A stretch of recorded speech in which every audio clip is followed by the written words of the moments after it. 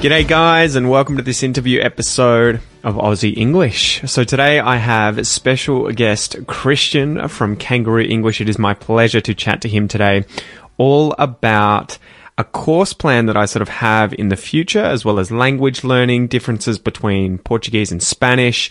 And we sort of get into the nitty-gritty about what the important aspects of developing fluency are. So I recently had an idea for creating a fluency course, a course specifically with the purpose of helping you develop your fluency with the English you have now, right? Without you having to learn anything more in terms of grammar or vocabulary, but more developing the English that you already have and working on your fluency. And so I told Christian about that, and he was like, "Oh, can we talk about that in an interview episode?" So we did this a few months ago. He chucked it up on his podcast, but I thought today I'll put it up on mine. This is the first half of my interview with Christian from Kangaroo English. Let's go.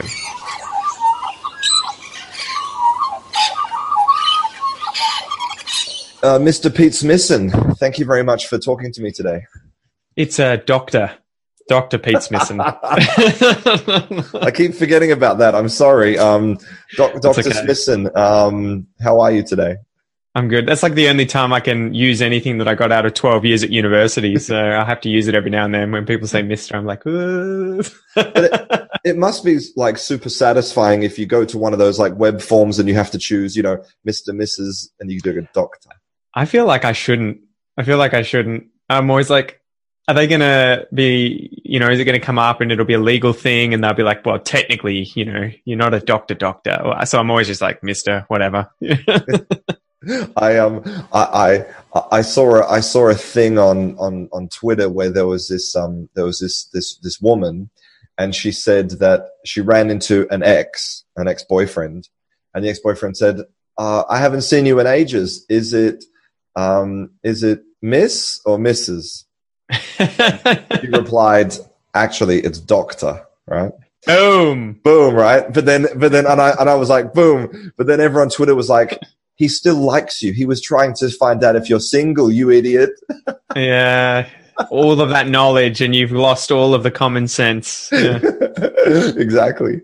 Yeah, far out. So, well, the reason we're chatting is because the other day we were talking on Facebook, and you mentioned that you're thinking about developing this course for people so that they can actually use the English that they have right now, but also at the same time improve their English, but basically immediately. Well, I'll get the book so that I can actually reference it properly, because I fell in love with this guy. So this guy's name is Boris Shechtman. I think he's a Russian guy, but he has a Jewish name. So for anyone watching, here's the book, okay? But it's called How to Improve Your Foreign Language Immediately. It's a very short read, but it's amazing. It blew my mind because I obviously was cruising around on Amazon looking for books about language learning and how to, I don't know, I get pretty sick of, and I've got a few books up here on language learning, but a lot of them are always like, you know, these are the kinds of dictionaries you should use, and make sure that you speak to people. Don't just spend all your time on it. It's like obvious stuff, but it never seems like actionable information that you can be like, well, what can I actually go out there and do to improve the way in which I speak? It seems like it's always aimed at basic, you know, this is how to learn a language, not how to use it. But this guy is really good because he worked for the FSI. I think it's like the Foreign, or FIS. Yeah, the Foreign Services Institute, yeah. Foreign Services Institute in America, training up diplomats to speak Russian. So, and they had to speak like at a native level, if not higher, I think, you know, about very complicated stuff. So, you know, it was no holds barred language teaching. But the book, at least this one, which I sort of want to center the course on, the idea that I had was all of these sort of small ideas that are implementable straight away, immediately, that you could, you know, learn now, watch a small video, read the book, go outside and use, and immediately improve your language. So I thought it was awesome. Yeah. Anyway, one of the things in there, I guess, was, I think, and this is one of those things we were talking about yesterday or the day before, was that his first rule here is show your stuff, which is effectively, if you're in a conversation with someone, if I were to say to you, how are you going, Christian? What are you going to say back? Well, I would probably say, yeah, fine. How are you?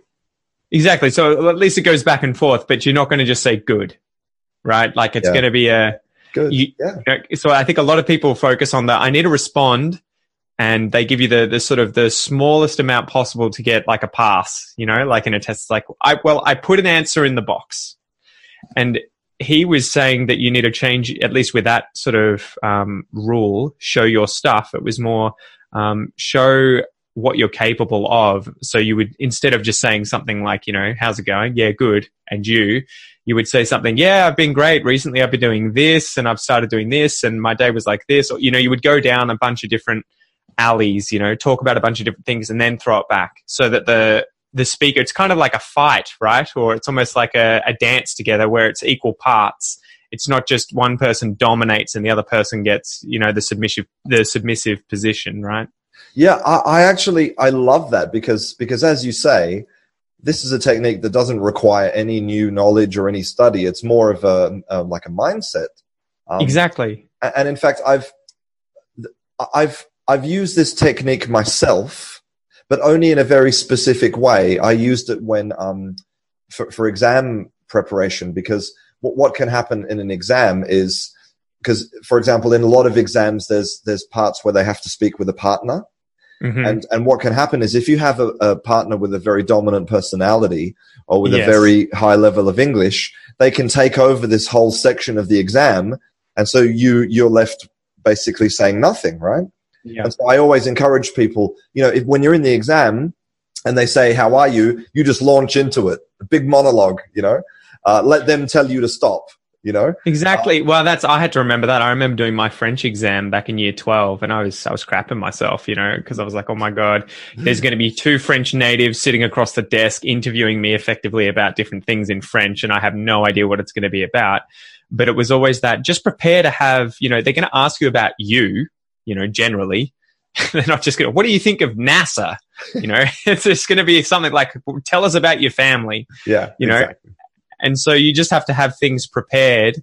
And this is sort of a few of those other rules in here are sort of like build your islands, which was develop these sort of islands of subject material that you want to talk about or that you would talk about in your native language. So like your family or your job or your hobbies, develop those so that you're sort of prepared when you meet people and you have a conversation with them and they obviously want to get to know you and say, what do you do?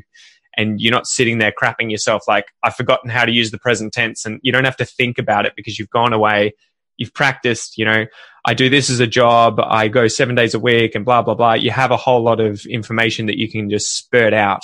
And what we were talking about, I think when the light bulb went off for you, or at least I think I saw it in your eyes, was when all of these sorts of rules kind of tie really in deeply with confidence and building confidence, right? Because it's kind of like, we get asked a lot, I assume you get asked a lot, how do I speak more confidently? How do I be more confident with my English? And it's kind of like, you can't really just practice confidence in and of itself, right?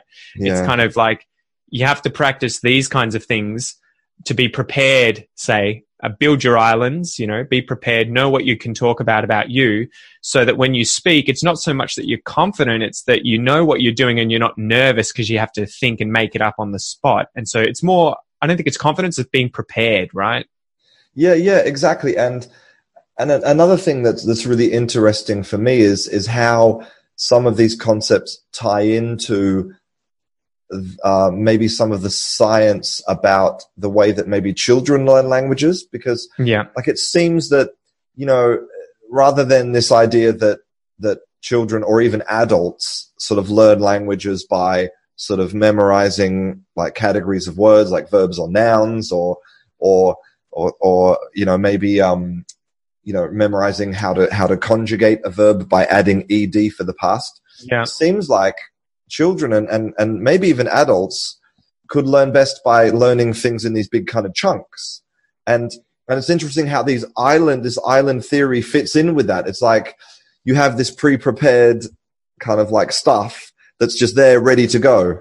I think it makes sense. it ties in with the Pareto principle, right? The 80-20 rule of, when you learn the 20%, the most common 20% of the English language is going to be used 80% of the time by people, right? And the other 80% is used only 20% of the time. So you need to spend 80% of your time effectively focusing on that 20% because you're going to be using it 80% of the time. So I think it's that sort of thing where you need to not get distracted by all these unknown words in English or unknown grammar patterns and really spend your time where it's most efficiently used because you're, studying the things that you're going to be using most of the time, because there's no point in being able to nail, the past perfect tense in if clauses or something if you're never going to say it, or at least, it's so uncommon that even if you screw it up, it's going to be so rare that people aren't going to, it's not a big deal in your day, right? But being able to talk about your family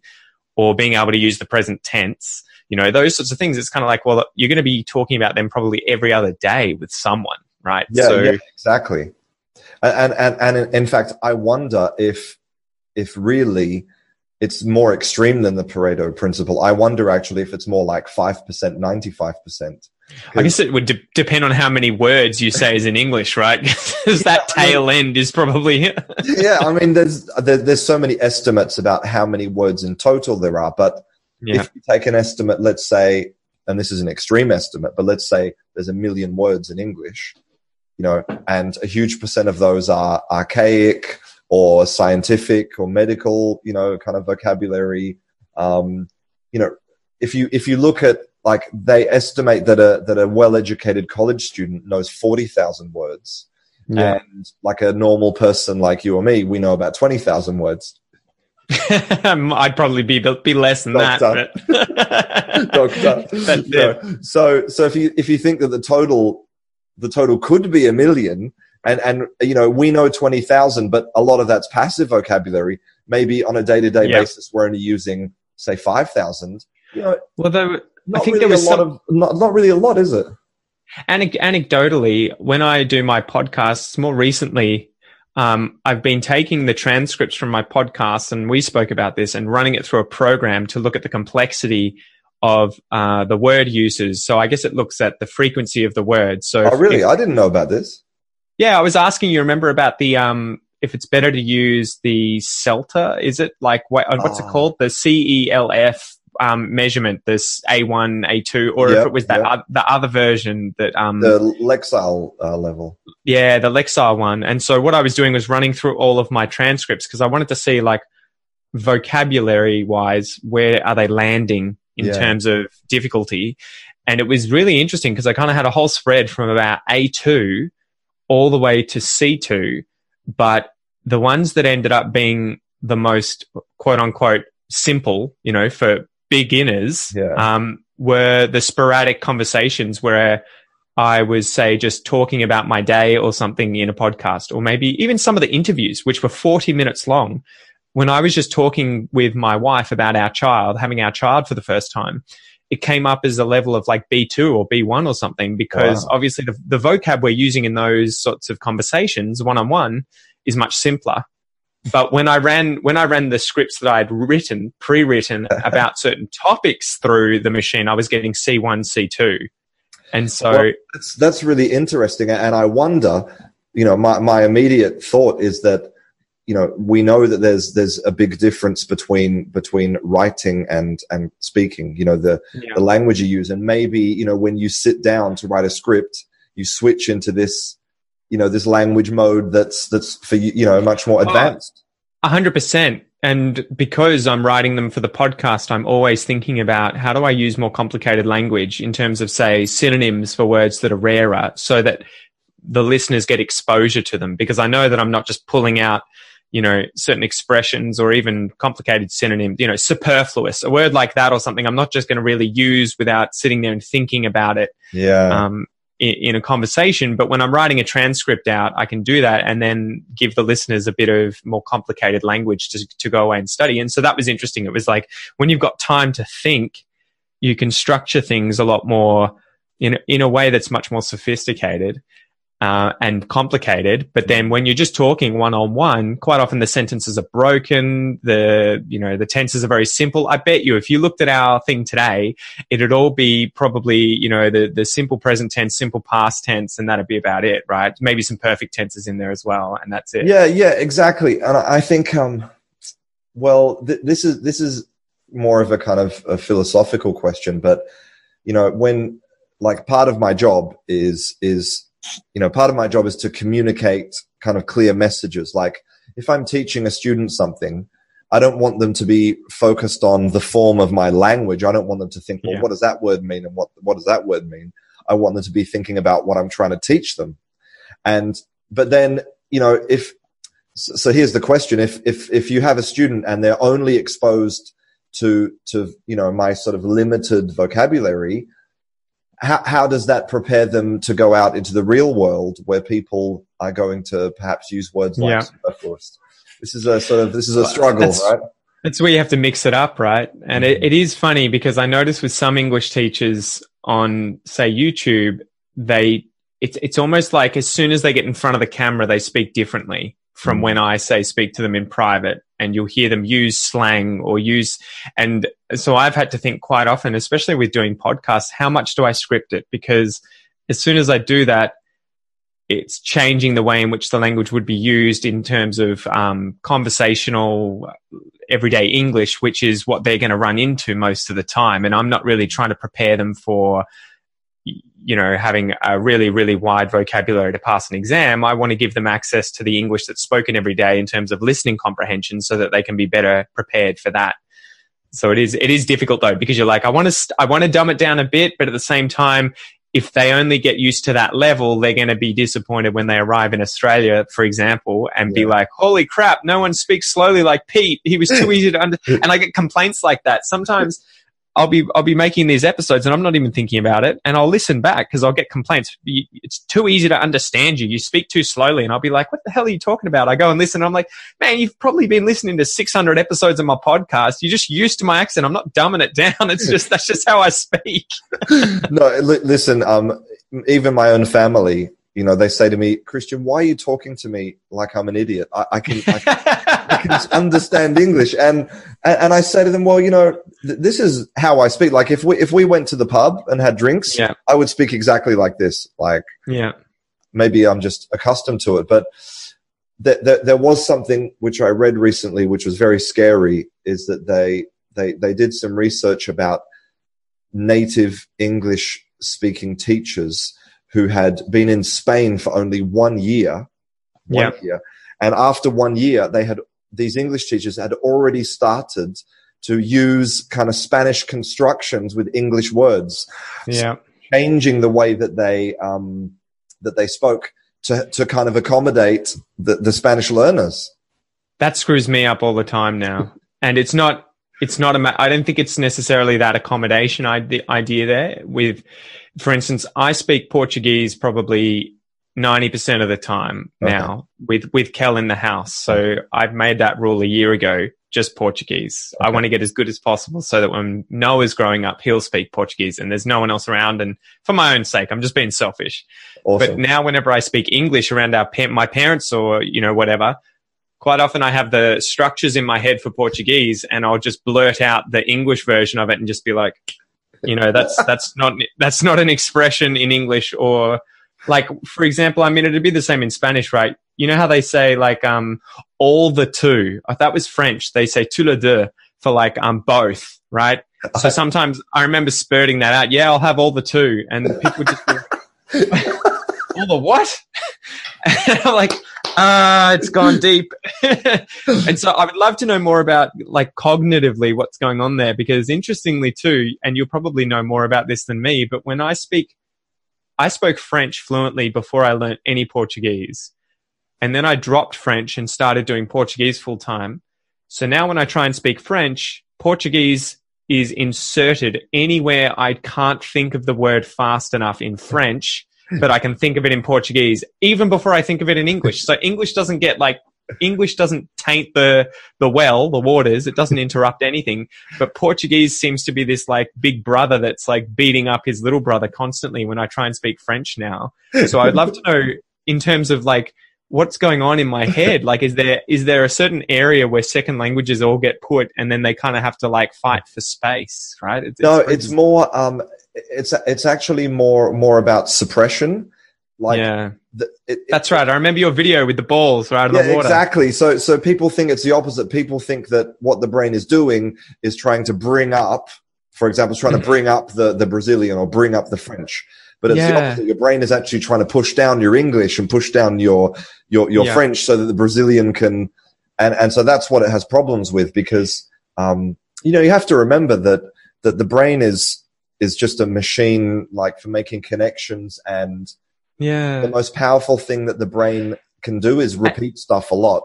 Another funny thing is that, and I remember, I can't remember where I heard it, but a reason people with dementia end up swearing a lot is because apparently that's much deeper in the brain, in the hippocampus. So I think the area in the brain that stores those kind of emotional, like, you stub your foot and you're like, shit, it's like a reaction more than a thought and a sentence. Apparently people with dementia whose brains, they lose the ability to speak English fluently, but they still have those reactions where all of a sudden, they'll bump their toe or something and say, shit. And I think I have the same thing with, what would you call them? Words like well, like, So sometimes when I'm speaking in Portuguese to Kel, I'll be saying something like, que tá fazendo hoje? Porque eu tô achando que like, and I'll be like, why did I know the word chipu is what they say for like, but I use the English tick for some reason and it just pops in there. So I think that they're two separate things. So, the reason that the dementia patients would sort of continue to have that vocabulary is because we tend to the words that we learn first in our lives are the words that are really deep in there. So the reality is that children hear their parents saying shit, damn, and they're never going to forget, and they never forget. So those kind of first 1,000 words are like they become part of your neurology almost. And But the second thing I think is that all of those kind of those like discourse markers and those kind of the feedback that we give when we're in conversation, like and it's even like the sound, right? That I think I've noticed that with Spanish speakers, and I have to quite often tell them, guys, or sort that out straight away because it's very jarring to use the vowel sound e when you're speaking English. You'll be like, I was doing this the other day, e, and it'll be like, whoa, what was that? Get used to the ah. It's totally totally automatic, right? It takes a long time, right? Yeah, like even now, if I'm walking down the street and I'm sort of maybe on my phone or I'm distracted. If I see someone I know, I go, hey, and I'm like, no, wait a minute, it's hola, because it's totally automatic, even after 10 years here. Yeah, I've had that a few times too, where I've walked out and I'll hear my mum enter in, and I'll hear the in the other room, and I'll be like, oh, that's mum's, cadence of her voice. She's here to see Noah, and Kel will be talking to her, and I'll walk out and be like, hey, tudo bem, mai? Like, how's it going, mum? And she'll be like, what? And I didn't even know. And I'd be like, why? What happened? She's like, he said it in Portuguese. And I'll be like, oh my God. So it is so interesting what the interplay between languages, right? Inside the brain. Yeah, exactly. But if you were to become a professional interpreter after like a couple of years, you would switch so easily with no interference because you just get better at it, Well, it's just time on the mat, right? We used to say that with jiu-jitsu. The more time spent doing something is you just get so good at it, right? Yeah, so exactly. And this sort of brings us back to that whole kind of thing about you're exactly right. There's so many books and where the answers seem very obvious, need to practice, need to read more, etc. But there's not very much in the way of practical things. So that's why I think this stuff from the FSI guys really, really interesting. Yeah, well, hopefully we're going to develop it into a course and create something, because it seemed like, I think you and I have both been talking about it for a while. There's a lot of stuff online that it's very, Shit. how would you put it? Sorry? Shit. Terrible. Well, there's a lot of stuff out there where it doesn't lead to dramatic change immediately, I would say, right? Like it's almost, and I find this even with my own content at times, I'm like, I've got a lot in here, but I need to also show people how to get the most out of it, how to get pull the best out of it. And so I think with these sorts of things, when people ask me about confidence and fluency and speaking, it seems like you don't need to necessarily learn more English to improve those things. It's more about improving how you have conversations. So it is interesting how it's more of a psychological thing and a behavioral thing than necessarily an English coach or English teacher. I'll give you one lesson about this phrase or this tense and you'll be fine speaking in public or whatever. Yeah, look, exactly. And I think there's a lesson for students as well, right? It's like, ask yourself, when you watch these videos that are like, top 10 words you need in business, or, 10 different ways to say goodbye, after watching that video, does that really kind of help you to do anything really? It's entertainment, right? Like you don't necessarily watch, I don't know, like The Walking Dead to learn about science or medicine, right? You kind of watch it because it's a laugh and it's good fun. And that's the battle I have a lot of the time with YouTube videos. I'm like, I kind of need to make something that people are going to click on and enjoy watching, but then get sucked in for the long term and are going to end up putting in the time to improve their language, right? And so there's that fine line between entertainment and education, and it's it's really tough. It's really tough. Yeah. I mean, how can you take something that's so big, like learning a language, and also that's really hard? How can you make it entertaining? And in fact, I know that there's lots of teachers out there who would say, well, it's not entertaining. If you give people the idea that learning should always be fun, then that's not good either. I was reading a book today. In fact, I will pull it up so that I don't screw up this guy's name. And I don't know, can I swear? I think so. So the book is called Everything is Fucked by Mark Manson. So he's the guy who wrote How to Stop Giving a Shit. Okay, my sister read that book. She said it was really good. It is. He's a really good writer. This one, Everything is fucked, is about hope. And he had a big section. I just finished it today listening to Audible whilst out walking. He had a big section about happiness and how he thinks, it's oversold, and that no one's ever truly going to be happy because we adjust. There were some really good nuggets in there.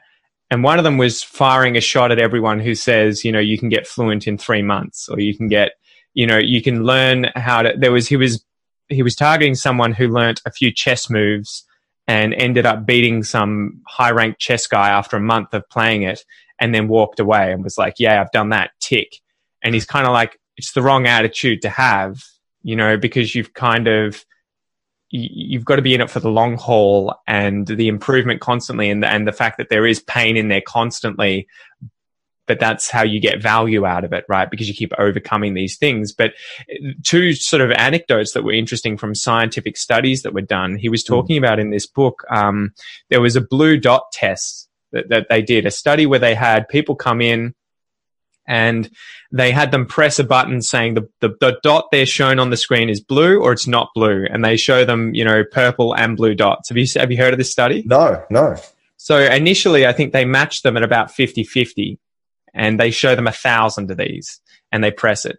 And then after that, they start showing people a range of different shades between the purple and the blue. And they don't necessarily keep the numbers even. And the funny thing was, even when that happened, they kept trying to even it out, saying that half as many were blue. And then after that, they showed them pictures of people who were happy versus sad. And they did the same thing. They were trying to find a balance there. So half were sad, half were happy. But even in the end, after that, they showed them just happy faces. and they were still trying to adjust it to show that there were unhappy ones. Hmm. And then he said too that there was another study that I think it was back in the 80s or the 90s that people had buzzers. What are they called again? Those things that you put on you get texted or something. Oh, pages. Pages, yeah. I never had one. It was before my time, but pages. And they'd get paged twice a day and have to say how they were feeling, rated out of 10. Yeah. And he was like, no matter what had happened, pretty much everyone said 7. So their mother had died, and it would be like for a few days, 2, 2, 5, 7. Or they won the lottery, and it would be like 10, 9, 5, 7, 7, 7, 7. So the point of that was both these sort of studies was that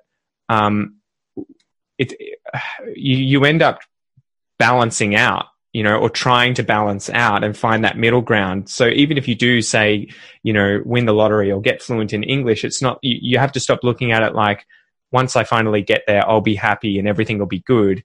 Because even if it is, it'll be a very short period of time and then you'll be back to normal, right? The human mind, and that's what keeps us moving forward as human beings. It's almost like we're cursed to never be a 10 out of 10 permanently in terms of happiness. So we keep going for it, right? You got the carrot in front of you. And so I think that there's a story in there somewhere in that mix of stories for working on your fluency in English and knowing that it takes a long time, right? Yeah, probably the story is that no matter where your English is, right? If your English is really terrible and you've just started learning English and you can only say basic sentences, you can still feel like a 7, right? Because it's like that initial feeling of it's great, I can go and buy a coffee or whatever, and even after you've been learning English for 20 years and you're really fluent and you've got a great pronunciation, you'll still feel like a 7 because there's certain places where you'll struggle. So maybe the takeaway is that you should feel good all the time during the process, maybe. Or at least realize that, right? And keep aiming to improve, and just know that even as you do improve, don't wait for a time when you're feeling, 100% bliss, right? Because it's never going to happen. It's probably not going to happen, right? Yeah. Exactly. Yeah, exactly. And I think it's definitely one of those things where, the more you learn, the more you realize how much there is to learn, right? Yeah, the curse of knowledge, right? Or the curse of wisdom. I find that all the time. Did you have that with Spanish when you first started? And this is another tangent we can go off in, but I always feel like I remember walking into my sister's house recently and she's like, I don't know how you speak Portuguese like that. I'm so horrible at languages. I could never do that. And I'd be like, you're saying that to me in a language fluently. Like, are you like, is the contradiction here just not any more obvious? Like, how are we communicating? It's not sign language. You're using, and that's a language. You're saying this to me in English. So you're obviously pretty good at it. Yeah, exactly. Well, I think part of that as well is, the Australian culture, like most Anglo-Saxon cultures, there's no real culture for learning another language. So for most people, I mean, like when I go to Australia and, people are like, oh, you live in Spain, you speak Spanish. Oh my God. It's like I won the Nobel Prize just because I can speak, another language whereas bow down to the genius. Exactly. It's like, what they don't realize is that most people in the world speak 2 or 3 or 4 languages. We're the ones that are weird, the monolinguals. Yeah. Yeah. But, exactly. Well, to answer your question, I remember I'd been living here for about 3 months and we were looking for a Spanish teacher. And we found this American woman who was teaching Spanish. And so we had a first meeting with her to like plan the classes and how often we'd come to class.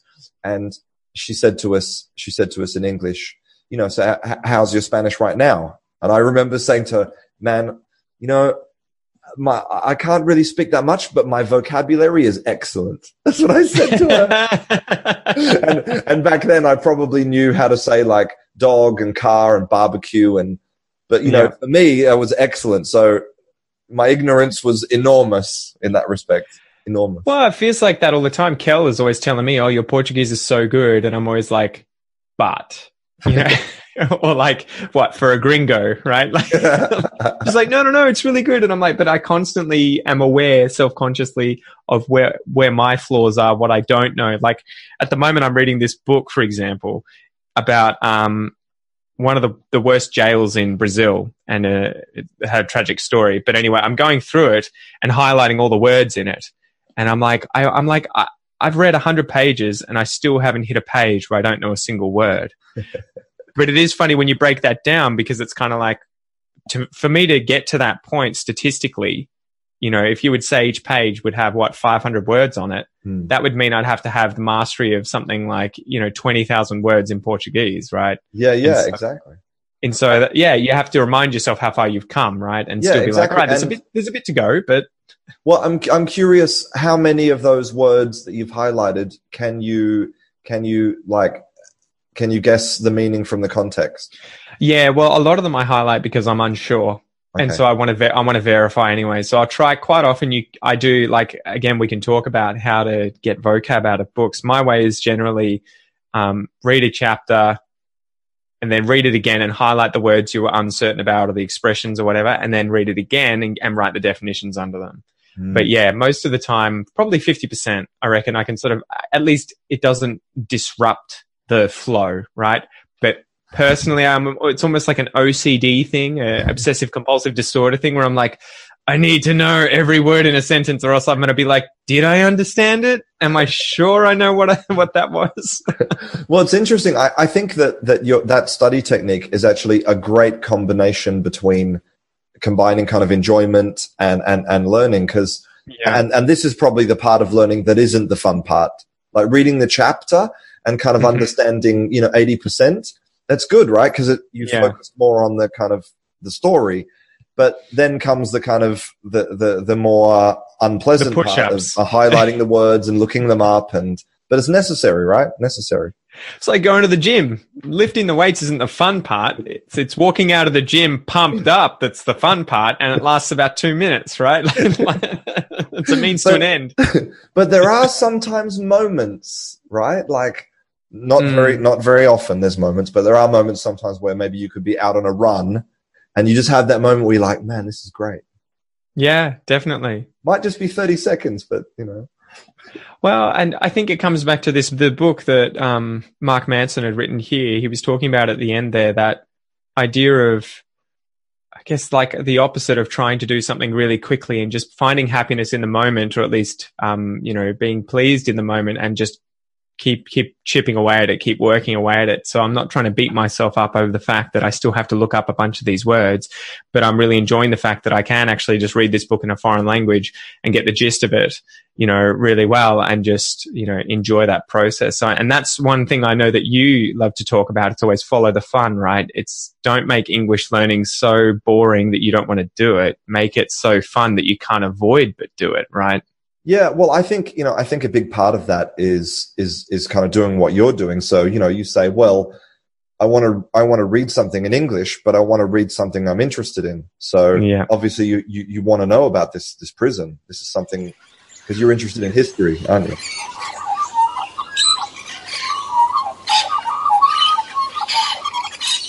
All right, guys. So that is just the first half of this rather long interview that I had with Christian. Don't worry, it gets even better in the second half, but that will be out soon. So I wanted to chop it up because it was well over an hour in length. But yeah, this will be enough for today. Stay tuned for the next portion, which will be out soon. Thanks again for joining me, guys, and I will see you next time. Peace.